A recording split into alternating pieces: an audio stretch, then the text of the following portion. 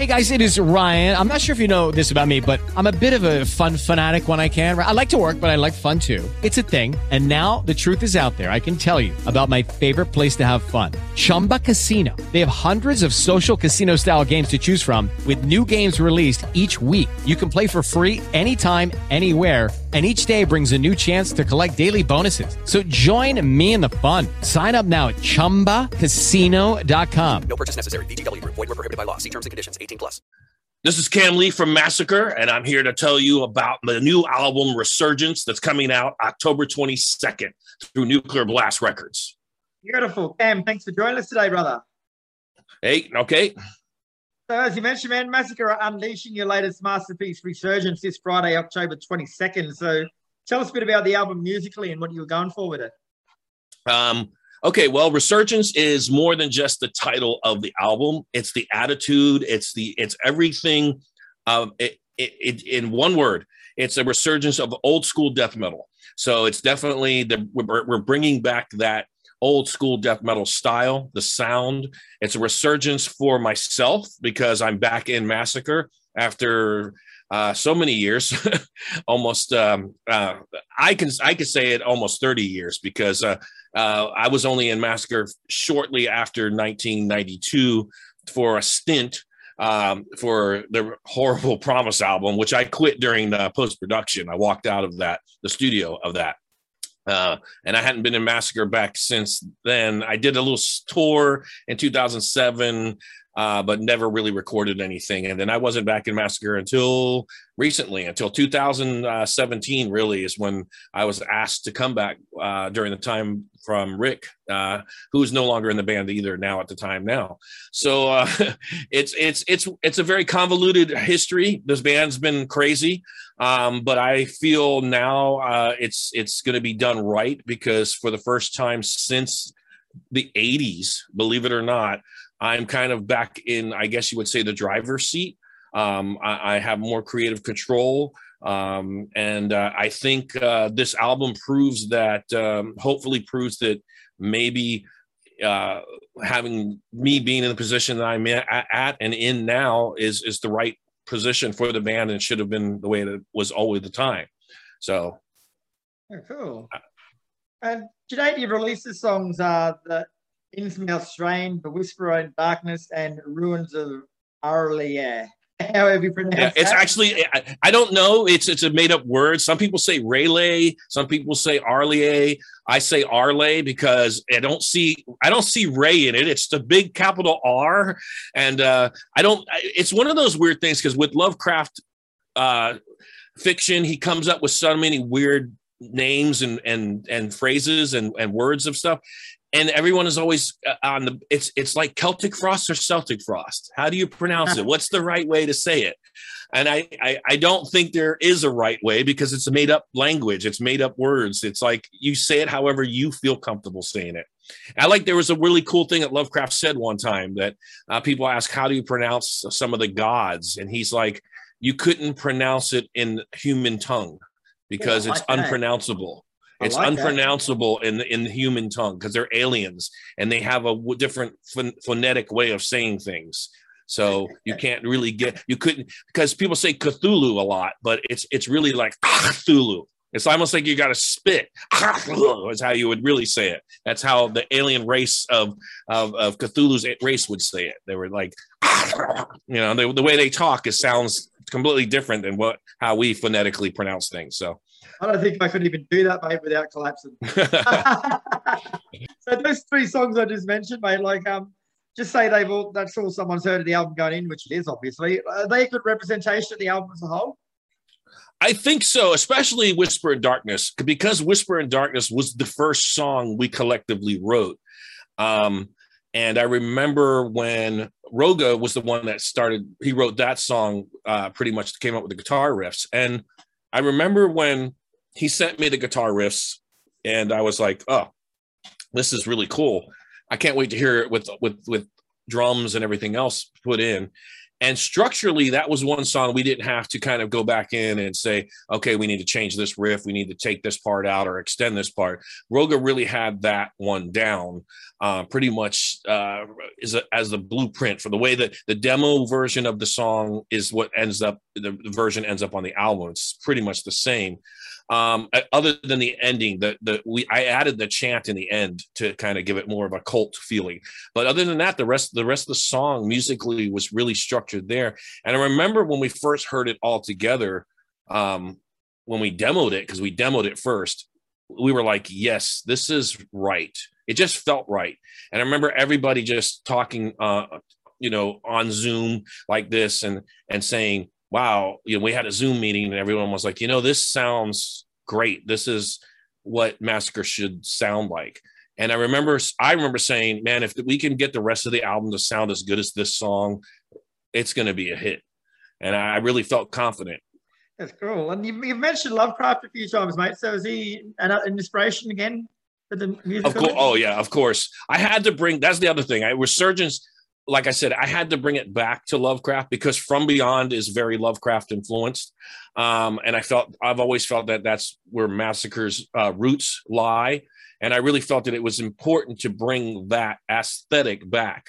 Plus, a lot of people ask, what is it about Lovecraft that you like? And I will say his misanthropy, his hatred for mankind is evident in his stories because of the creatures and the gods that represent sort of his way of expressing his disdain for humanity. And me being a misanthrope myself, I completely relate with that. And I also like the fact that Lovecraft's stories never end happy. All the characters in his stories, all the narrators, all the main characters, they either end up dead or insane by the end of the story. None of them end up in it's never a happy end, like, oh, I got away from the horror and my life's going to be better. No, it's always they end up either dead or they end up regretting that they ever opened that door in the first place. They're like, fuck, man. And yeah. And the cover artwork was done by Wes Scott and inspired again by Lovecraft. So how does that tie in with the actual album? Well, what happened was, I remember, you have conversations with the label, and I remember the record label saying, who do you want to do the album cover? And I said, man, I really like this guy, Wes Scott. He did the Autopsy album cover. He's done some stuff for Slayer. He's done some, and the Geraldo just basically said, hey, I know him. And I was like, oh, really? He's like, yeah, I can email him right away. And 4 hours later, I got an email back from Wes, like right away. Hey, hey, Cam, this is Wes.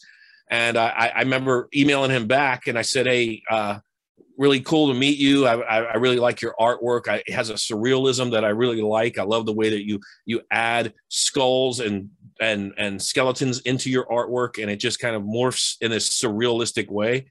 And he was like, well, what do you want? What would you like? Well, I heard, you want me to do something. What did you like? I said, Lovecraft. And then he wrote back, yeah, like really like, and then he wrote me back and said, I've always wanted to do Lovecraft, but I never had an opportunity or a chance to do it. And I said, well, now's your chance, friend. I mean, this is great. And he sent me a sketch first. And I liked it right off. I was like, oh, this is pretty cool, man. It had a skull. It had the general sketch was the middle of the album where you see the skull with the tentacles. But it was just really basic. It was just that. And I said, this is awesome. And then he wrote back, he says, I'd like to add more. And I said, oh, yeah, feel free to add more. Well, I didn't see anything back until the finished product, until it was finally done. And then when I saw it, I was like, he didn't just add a little bit. He went ape shit and added everything, every creature I could possibly, Dagon. There's all these like deities and gods and monsters on that album cover that I didn't think he was going to add. And he did without even me saying anything. So that was cooler because I didn't really have to kind of direct him. I never like to, when I work with artists, regardless if it's somebody's that's doing art, or if it's the musicians, or if it's even artists like I have to do the videos, the director, I don't give them too much. Like, I don't want to I want to give them the freedom to have artistic expression. So I kind of just give them a little bit of hints what I want. I'm not one of those guys that sits there and have every detail planned out. I don't like to do that. I want to let the artists give a little bit of themselves to it. And Wes did that. I mean, he totally just went all out, and he goes, "Is it too much?" And I was like, no, this is great. I didn't think you were going to be able to do this much and put this much into it, but you did. Cool. And you've also managed to assemble the same people that played on the 1986 demo Chamber of Ages, mate. So what effect did that have on the process and the final product? Well, one thing that I always felt was Mike Borders was always wrongly pushed out of the band. He was the original bass player. He's actually the reason I got into the band in the first place. So I always felt that back in '87, when he was wrongly pushed out of the band, basically because it was Billy Andrews' band at the time, and Billy just pushed Mike out because he wanted to make room for his friend Terry to come in. And when Terry joined, Terry didn't even know how to play bass. It just, he just came in, he just stood there and just hit the E string. And it was like, I really felt, I said, here, we got rid of a really professional, real bass player for this guy, because it's his buddy. And I always felt Mike was wrongly pushed out of the band. And I've kept in touch with Mike all these years, and kept in touch with him on and off throughout the years. And then when Mike got with our Iron Pegasus to release the Tyrants of Death, which was all the old demos, we put a compilation out. I kept in touch with him, really in touch with him from that point on. And then when it came to the chance and the opportunity to do Massacre again, I reached out to him and I said, hey, now's the time to do it. And I remember he wrote me, he goes, is this a joke? I'm like, no, I'm serious. It's for real. And he's like, okay. So he was ready. He was ready to do it. And the term old school has come up quite a fair bit, mate. So can you define to us what you actually think old school metal is, Massacre style? I hate to say old school, but that's what we call it now, because we have to have categories, don't we? I mean, yeah, it sucks. I hate to say, because to me, I'm not playing old school death metal. I'm playing death metal. But it's such a broad spectrum now. If you say death metals, I've had kids come to me and say, what do you do? I said, they could tell I'm a musician. They go, well, what kind of music you play? I'm like, metal. And they're like, what kind of metal? I'm like, death metal. And they're like, oh, Slipknot? I'm like, no. So wrong. So, it's kind of hard. You kind of have to throw in that old school death metal, OSDM, so they can say, oh, you play that old grandpa stuff. So, and you've also utilized the services of Mark Green from Insidious Disease, Dave Ingram from Benediction, Anders Odin from Cadaver, and Pete Slade from Druid Lord. So what roles did they have in the album, and why were they chosen? Well, first off, they're all my friends. And secondly, I appeared on all their albums. Right, yeah. I appeared on the Insidious Disease album. I appeared on the new Benediction album. I appeared on the Cadaver, Anders Odin's album. And I've appeared on, and I've known Pete for years, Pete Slate and Druid Lord guys for years. So that was number one. It's a friendship, it's a kinship, and all of these guys are Massacre fans. So that's a real key is everybody that I work with now are Massacre fans. They're not just some, random musician that just says, oh, I like death metal, but never heard From Beyond. We had that going on. We had that with the last guys we had in the band. They never heard Massacre before they got in the band. And, I realized that was a mistake. You got to have people that are fans of the music. Otherwise it's not going to be the same. And, so I knew these guys and I wanted to return the favor. And I said, why would I return the favor individually? Let's have everybody I've worked with come and join in, because it is a resurgence of death metal. And Mark is the first band that we toured with back in 1991 was Morgoth. So there was that connection there. With Dave Ingram, I've known Dave for years, and Dave is the first person to announce that he comes from the Camley Wipeout School of death metal vocals. He will tell you that. So there was that. Anders, I've known for years, all the way back. It's so crazy how long I've known him. And he said back when we were younger, we're in our 30s, he said, we're going to do something when we're in our 50s. I was like, and I said, nah, that's never going to happen, man. I'll be dead before then. And here we are in our 50s. And sure enough, we worked together. And with Pete, it's just like Pete's always been a friend. And I did some stuff with Druid Lord. And I just felt I said, hey, Pete, will you want to come do a solo on the new Massacre album? And he was like, sure, man. I didn't think you'd ask me. I'm like, yeah, man, let's just do this. This is for fun. We're having fun. There's no egos here. Let's just have fun. So that's literally how it all happened. That's awesome, mate. Really good. And so now the world's starting to open up a little bit more, mate. Have you got many plans for the rest of 2021 and beyond, or are you just taking things easy? Oh, okay. Yeah, there's plenty of plans. So, of course, the album's coming out in 2 days. I think 1 day for you because you're in Australia. So you guys get it. You get it early. So we got the album's coming out, and I'm excited about that. I have something a little special that we're going to drop. When is this show going to air? I was probably going to publish it tomorrow. Okay, so I guess I could say this now. I mean, it was going to be a secret, but if people that watch your show, they'll know about it. We have a special song that's been planned for over a year that's coming out on Halloween. It'll be on our Bandcamp page. It is a download-only special song that you can pick up only on Halloween. Like I said, it's been planned for a year, and it's so close to the album release, but the album release was originally supposed to be in July, but because of COVID and the pandemic, it got pushed back to October. So the plan for the Halloween release has always been there. So we have that. We've got another self-released EP that should be coming out in December. We've got another EP coming out through Nuclear Blast, and we've got a lot of plans through Nuclear Blast is coming out. We have a show coming up in November in Atlanta. There's a festival that we have that we're going to be playing. However, the lineup is different. Now, how I want to explain that real quick is we have the recording lineup. That's the guys that are on the album. But then we have live lineup, guys that are helping us out play live. So we're going to have a different lineup for that. But myself and Mike Borders are always, I look at it like Darkthrone, like Nocturnum and Fenris are like the two main guys in Darkthrone.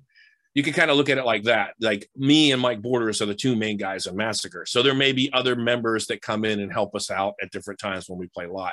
And that's what's happening here in the States. We have 3 shows that I know that are confirmed right now in the States. It's Atlanta, Georgia, one here in Florida, and then another in New York in, I think, March or April. In Brooklyn. And that's what's confirmed right now. Very good. Sounds like you're a busy man, mate. I'm trying to be. Good on you, bro. Well, thanks for your time today, Cameron. It's been a pleasure speaking with you. The album Resurgence is out this Friday, October 22nd. So wrap your ears around it, mate. And good to see you back, brother, and doing what you love. Thank you. Thank you. Hello, it is Ryan, and I was on a flight the other day playing one of my favorite social spin slot games on ChumbaCasino.com. I looked over at the person sitting next to me, and you know what they were doing? They were also playing Chumba Casino. Coincidence? I think not. Everybody's loving having fun with it. Chumba Casino is home to hundreds of casino-style games that you can play for free anytime, anywhere, even at 30,000 feet. So sign up now at ChumbaCasino.com to claim your free welcome bonus. That's ChumbaCasino.com and live the Chumba life. No purchase necessary. VGW. Void where prohibited by law. See terms and conditions. 18+.